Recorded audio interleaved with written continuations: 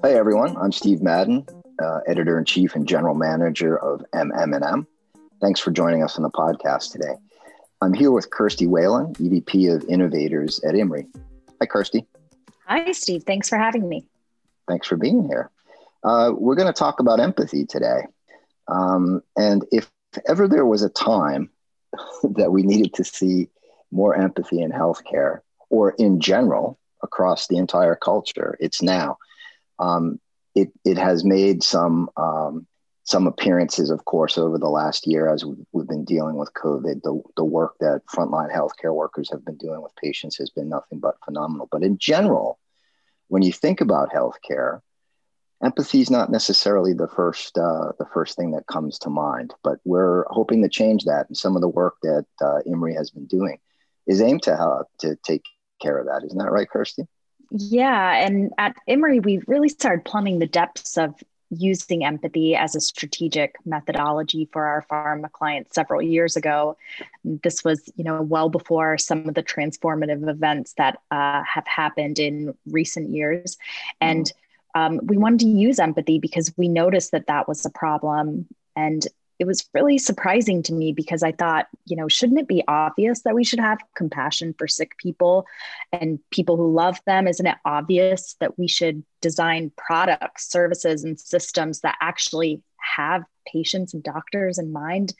Isn't it obvious that we should put ourselves in the shoes of people who we're marketing to and use empathy to better understand them? But it's not obvious. You think it would be obvious, and yet it's not. Yeah. And so we understood that. And I think, we have empathy for people that want to learn to use empathy to communicate and design products and systems in healthcare more effectively. So that's what we started to do several years ago. At that time, our methodology was simple. We are all patients. That's something we can all relate to. So we started to consider how can we connect some of our own experiences in healthcare and translate that to better understand how people feel. In fact, Steve, when I knew that I'd be talking to you today, we asked some of our team members around the office, what were some of their hangups about the healthcare system? And what are some of their experiences with empathy? And this just gives you a little flavor of some of the stories that you hear around our office and kind of what we use as inspiration. Right. And we've got some clips here from them, right? Yeah, we do. I actually do have one particular moment that came to mind was that I was a ballet dancer for many years. And I unfortunately got really injured when I was in college and was going to see a lot of doctors, constantly, whether or not I needed surgery, kind of what the next steps were going to be. And it was really upsetting because it was tied to this thing I loved so much. The pain and the pain my body was in was tied to this thing I loved. And so that was really challenging to sort of deal with it emotionally. And a lot of doctors were just kind of asking me the basic questions of how physically I was feeling and making me do kind of a wide range of exercises to kind of gauge where the problem was. But this one time, after going to see many doctors and many different specialists, this one particular doctor, I must have looked upset, or I must have just been feeling really frustrated. And he really sort of sat me down and just started talking to me about something unrelated, completely unrelated to my injury. And I initially was sort of kind of thrown off by it because I had not had this human interaction yet around this injury. And we started talking about the weather. We started talking about how much we love New York. And I started to just get taken away from the pain that I was in. And I always remember that moment because even though I was sort of in physical pain and I was in emotional pain, that doctor took the time. He could read the room. He could sense that I was going through a lot. And he took the time to get to know me and really treat me like a human being that was going through something. And so that always sticks out to me as something that I'll never forget. So a couple of years ago, I was diagnosed with a blood disorder that resulted in me needing to be on a pretty intense blood thinner and is affected by what you eat and drink. So I was having to go into the doctor's office often, every couple of days to check my blood levels. Wasn't something I could do at home. And it was really taking a toll on my life because it was, constantly going into the doctor's office. And after many, many appointments, I had just been put with this nurse practitioner who I hadn't met before. And when she had kind of sensed my frustration with constantly having to go in and always, wondering what my level was going to be and if it was going to be okay, she sat me down and just talked about other treatment options. My appointment was supposed to be like a 5-minute appointment just to test the blood and leave. But she really picked up, I think, on how I was feeling and used a great deal of empathy and compassion to talk to me about other options that were on the market that were fairly new to the market, and encouraged me to talk to my doctor about getting on one of those other options. And the second I did, I feel like my life opened up again. I wasn't constantly in and out of the doctor's office. I wasn't constantly getting pricked. And I'm on a treatment that, works super well for me and my lifestyle. Example that comes to mind would be, so about this time last year, I started getting skin rashes, and I was like, what is this? And it turns out it was eczema, which is the most common thing on the face of the planet. But I went to doctors and they didn't know what it was. And one time I went to the doctor and they did a biopsy, which left a scar on my leg. And it wasn't until I went to another doctor in Atlanta, which is where I'm from originally. And she immediately listened to my experience with past doctors and how I was I didn't want to do another biopsy because of what had happened. And she was able to diagnose me with this without having to do any procedure or anything like that. And I think just taking that time to listen to me and my past experiences, because she knew I was skeptical, was definitely a time where I experienced empathy.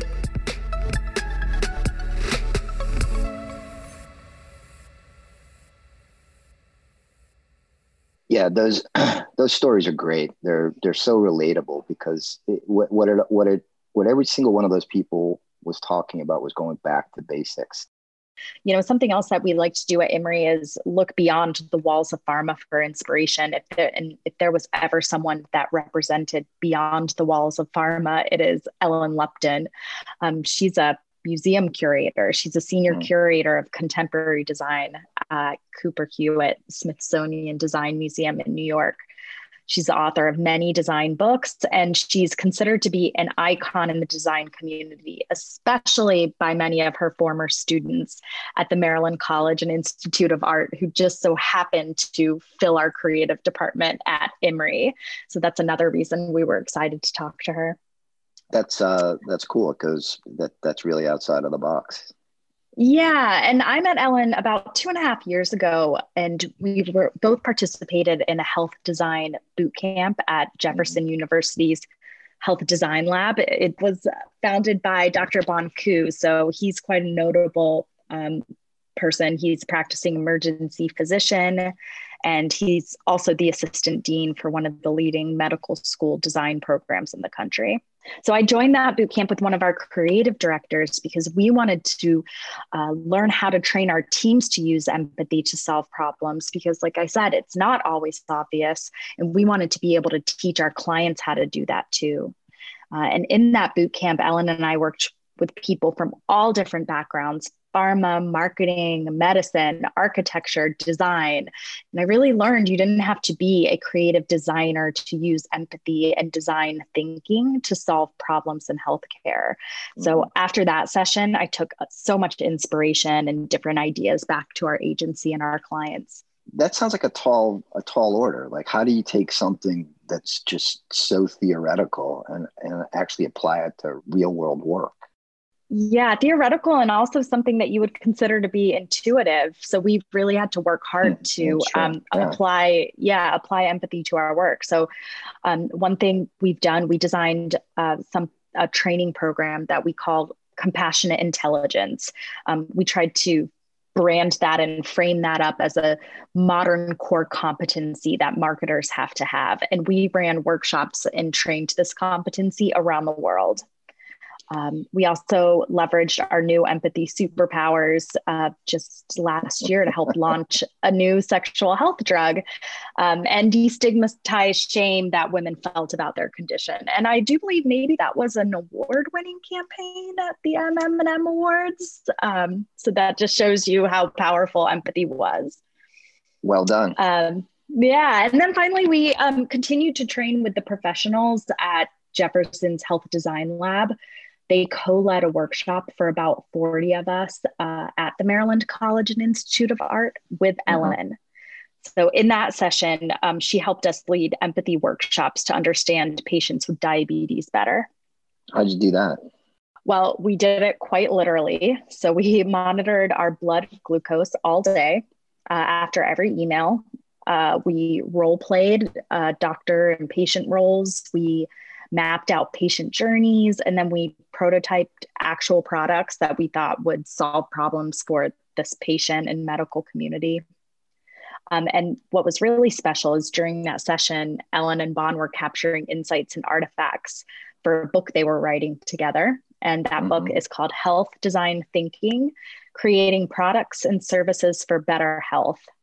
That's available to buy now. And I think it's a really engaging, enriching, and accessible read. So whether you've studied health design thinking for a long time, or you're just listening to this podcast right now, you're new to the concept and you're curious. So I recommend everybody kind of use that as a primer. It's available on Amazon, right? Yes, or your local shop. So definitely check it out. So we're really excited today because our executive creative director at Imre, Ryan Jordan, had the opportunity to sit down and talk with Ellen about design thinking and the role that it could play in fostering a paradigm shift in our culture around how we embrace empathy as a healing tool. So we're excited to bring that to you today. Let's listen to that interview right now.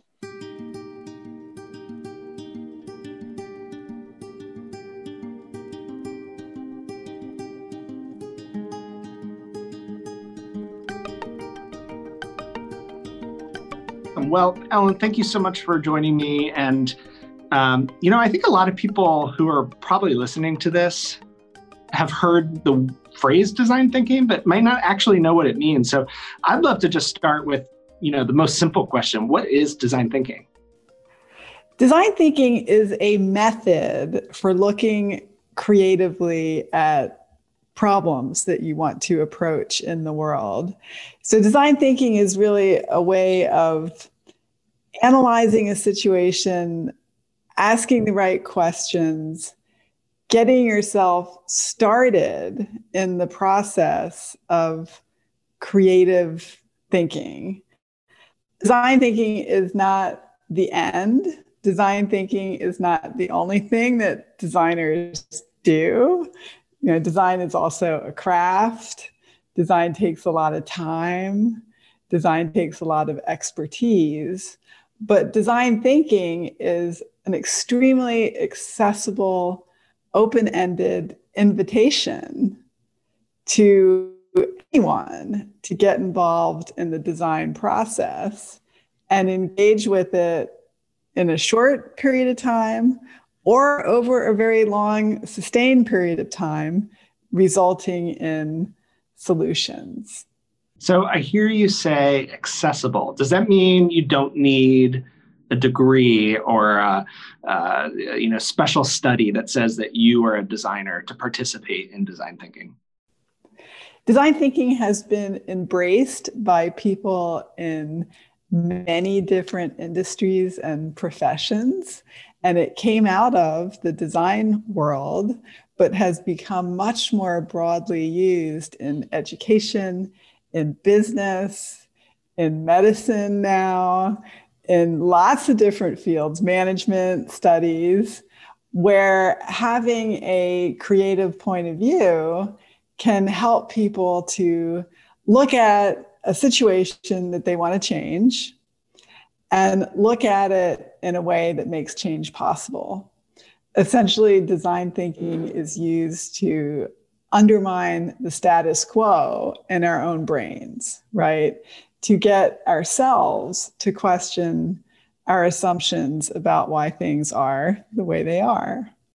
I've often heard people describe design thinking as human-centered design. I'm curious, what does non-human-centered design look like? So if we aren't designing around people, what do we design around that is not people? Well, that's a really great question. So often we assume that the design process must, by its very nature, be oriented towards users. This is actually not the case. The design process is sometimes oriented around selling more of something or fulfilling a technical problem, like making a bridge not fall down, which is not really a user problem, right? It's really a structural engineering problem. Or it might be oriented around aesthetics and around a designer contributing something new to the world of beauty and form and style, or simply conforming to standards of beauty and style. So there are lots of criteria in the design process that don't have to do with users, right? Aesthetics, engineering, selling more stuff. Those are also very important criteria for creating lots of products, but those aren't human-centered criteria. I love that. And, you, in your book, Health Design Thinking, early on, you observed that people don't often think of healthcare as a creative field. So I'm curious why you think that healthcare might be so ripe for innovation in design thinking. Healthcare, like design, has traditionally been centered around the expertise, right, of the doctor. And that's something that actually occurred historically. Doctors have not always had the respected place in society that they have today.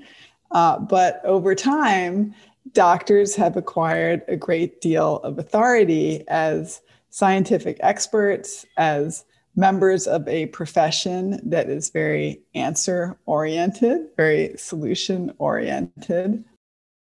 And in the process of establishing that power and authority, the patient's perspective has not always been respected.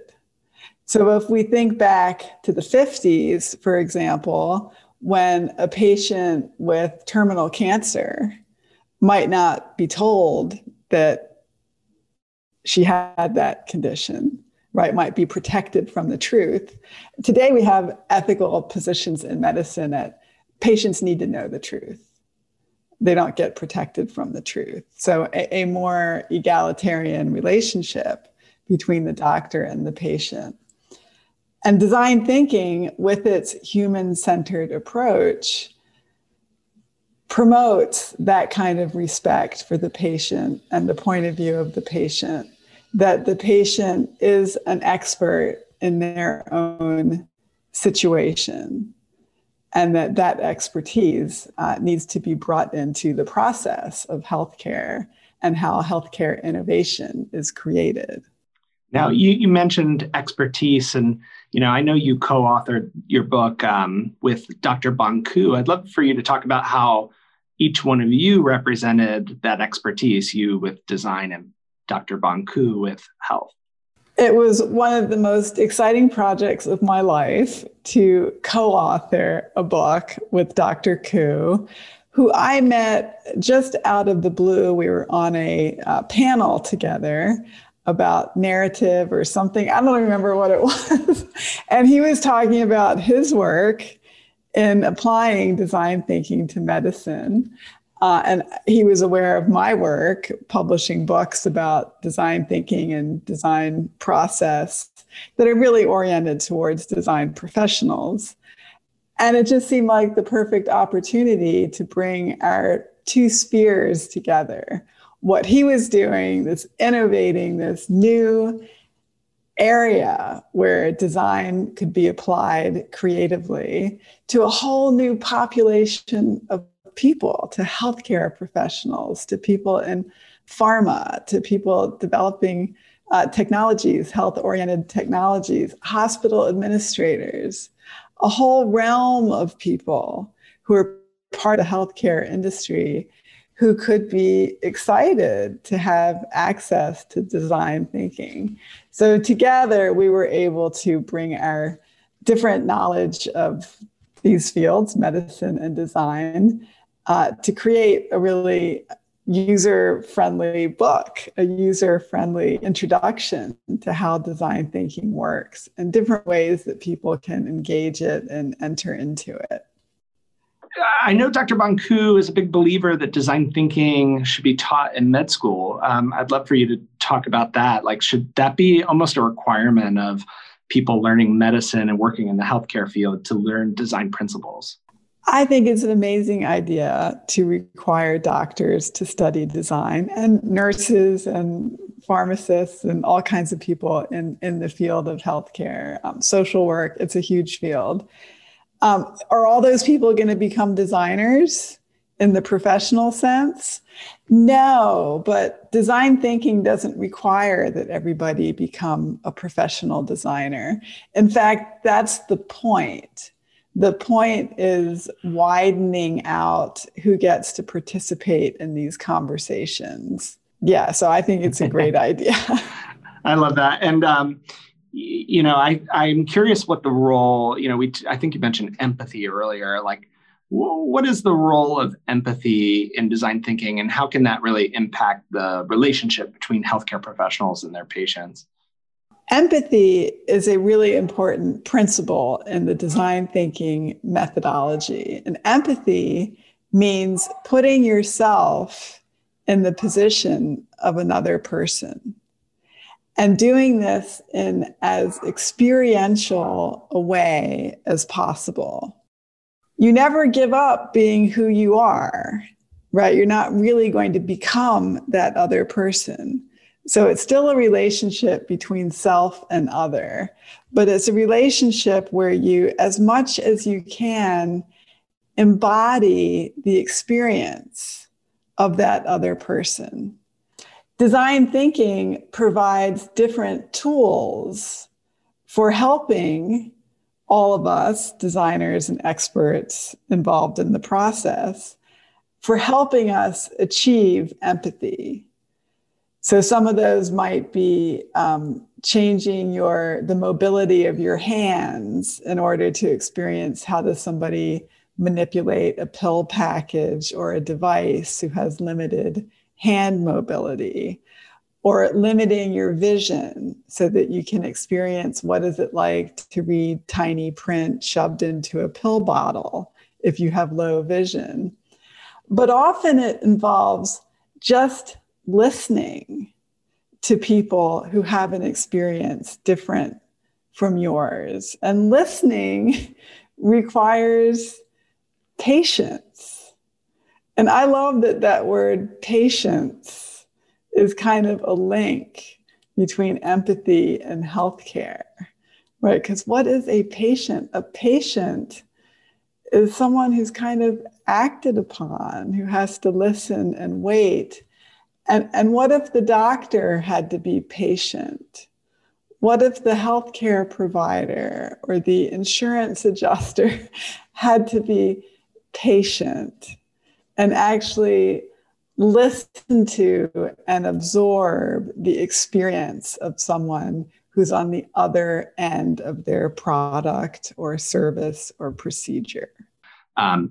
I, as a designer, have a lot of experience putting myself in the shoes of the user, but I am curious, I think you alluded to this, what is the role of the actual patient or the HCP, the healthcare professional, in the design process? Like, do you think that they should actually come into the process and play a role in design? I do. And when you think about designing for healthcare, there are many users. So the patient is one, but the doctor is also a user. The hospital administrator is a user.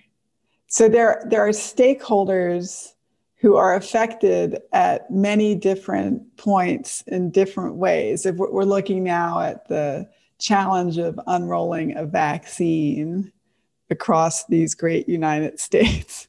And this challenge involves so many different people who are confronted with obstacles.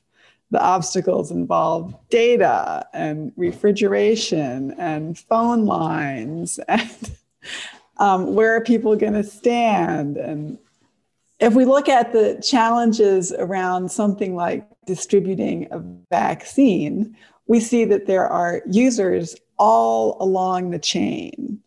There's the pharmacy, there's the nurses doing the vaccine, there's administrators trying to keep track of who has gotten which vaccine and who has gotten the second one.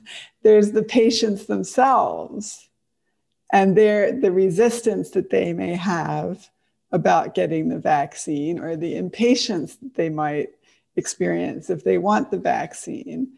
So the user is not one person. And in a complex field like healthcare, there are many users, and all of them are experts in the problems that have to be solved. And where the problem happens, where it breaks down, is when the stakeholders aren't involved and aren't consulted. And then you have stupid processes that don't work. I'm glad you brought up the vaccine. I'm curious. I mean, do you find that this is an inflection point in our culture around healthcare at this moment in time? We've got, almost a year that we've been, working from home, culture change and shift, people doing healthcare visits with their doctors over Zoom, virtual check-ins. Do you think that this sort of moment in time is design thinking needed more than ever? This is a revolutionary point in healthcare. Movements that have been, very slowly taking place, like telemedicine and moving healthcare out of clinics and into communities, are now happening much more quickly. The clear need for healthcare facilities to be flexible, to be able to change in response to an emergency. This has to happen. The need to assess supply chains has to happen. The need to be able to share data between hospital systems has to happen.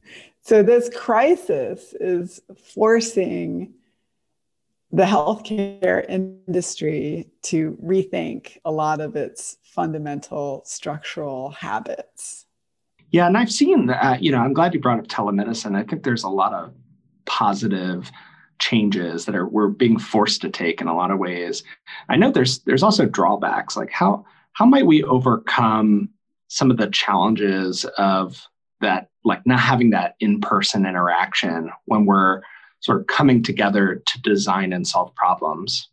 Well, I think a key point is that telemedicine isn't going to replace face-to-face meetings with doctors. It's more that telemedicine can replace many such interactions. So familiar ones are post-op visits, where somebody has had a procedure and 2 weeks later they need to come into the office for basically an okay, right? How's the wound site healing? How are you doing? Do you have a fever? That sort of thing. And those are arduous for patients. A lot of patients don't want to have to go back for those post-op visits. And many of those visits can be very effectively managed with a telemedicine interaction. But telemedicine isn't a replacement, right? It's another tool that patients and providers can use that benefits both.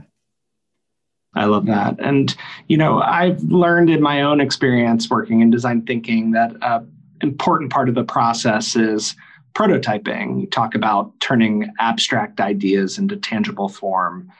I'm curious what you've seen so far is the role of prototyping in this sort of Zoom culture we're living in, where we're seeing each other as pictures on screens. Does that make prototyping more difficult? Does it make it more important than ever? Prototyping is always important. I mean, prototyping is really the essence of design, that you're constantly editing, you're constantly revising, you're constantly making things better. A lot of the tools that design thinkers have historically used involve, markers and whiteboards and Post-its. And those things translate very well into Zoom. I actually think they work better because you have a record and they're typed instead of scrawled, so they're sort of automatically captured. But the physical stuff, playing with pipe cleaners, not so good on Zoom. So I think Zoom has been hugely beneficial in many ways for facilitating conversations with people in different cities and different countries and making meetings much more efficient. But it is just a tool in the toolbox, and we still need to be able to get together and make stuff. Well, I think you bring up such a good point, right? I think we know the power in numbers and brainstorming and bringing groups together, but having to be physically present, I think, limits you to a certain area. And, I've seen in our own work that being able to open up the process, the design process, to different cities, to different countries, everyone being sort of instantly accessible, it gives more diversity of thought, diversity of design, which I think is a huge benefit. It's one of the revolutions that isn't going to just go back to the way it was.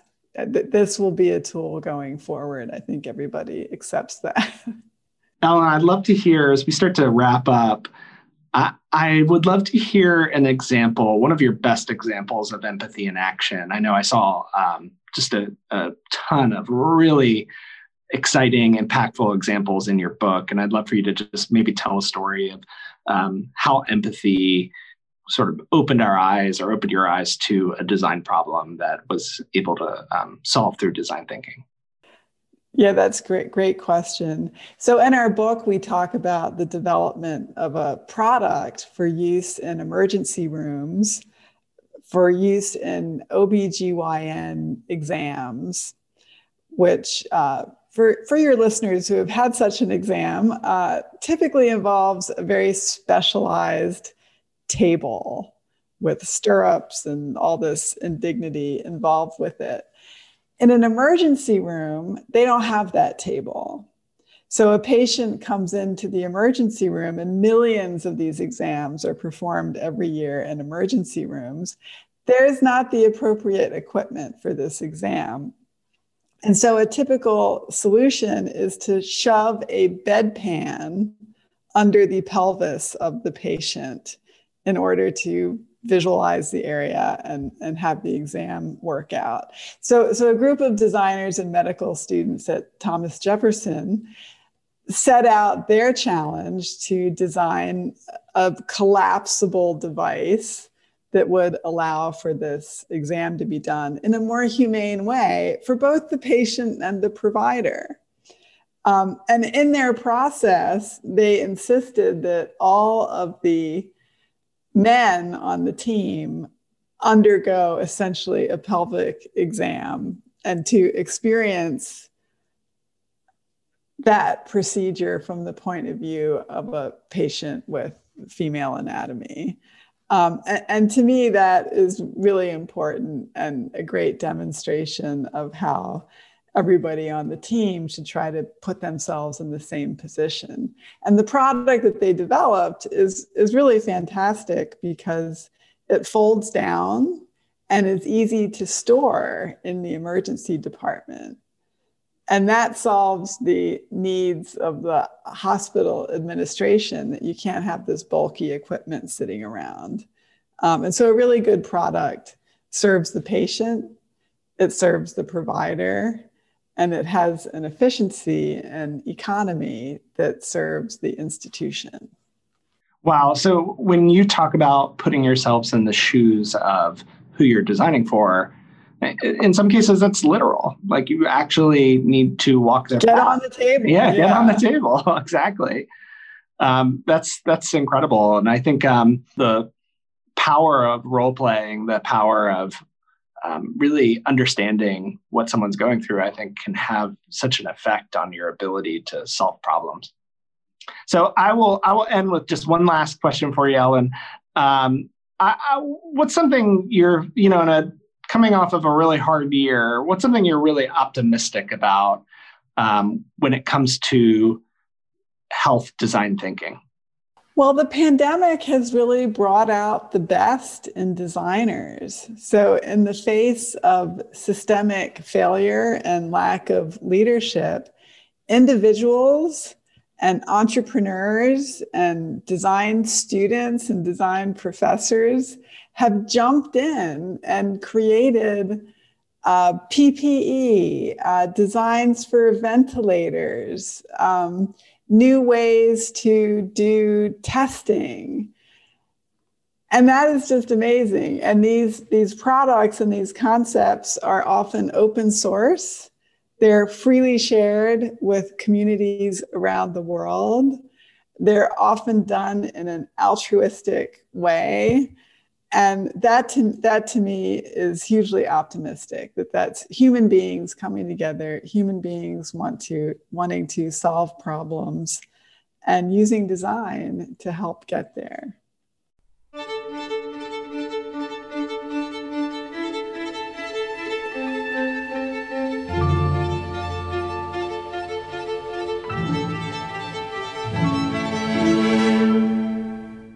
That was great. I mean, that's just really interesting. It's just, I love perspectives like this on healthcare. What did you think, Kirsty?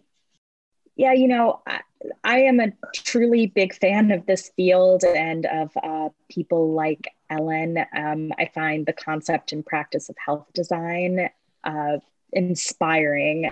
I thought so for a long time, and I hope some of your listeners will walk away with that too, Steve, especially if they're just in the beginning stages of learning how to wield empathy to make better marketing. We think that's such a powerful modern tool to use in pharma today.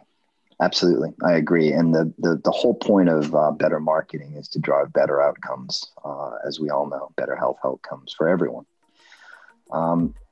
Kirsty, this has just been great. I've really enjoyed this, and I really liked the approach that we've taken here, embedding audio clips into it. It's really helped us broaden the reach of the podcast and make it even more interesting. I really appreciate your time and your expertise and all the thought that you guys have put into this. Thanks. Likewise. Thank you, Steve. You've been listening to the podcast. We appreciate your time. As the comedians say, we're here all week. This has been Steve Madden, Editor-in-Chief of MM&M. Thanks for listening.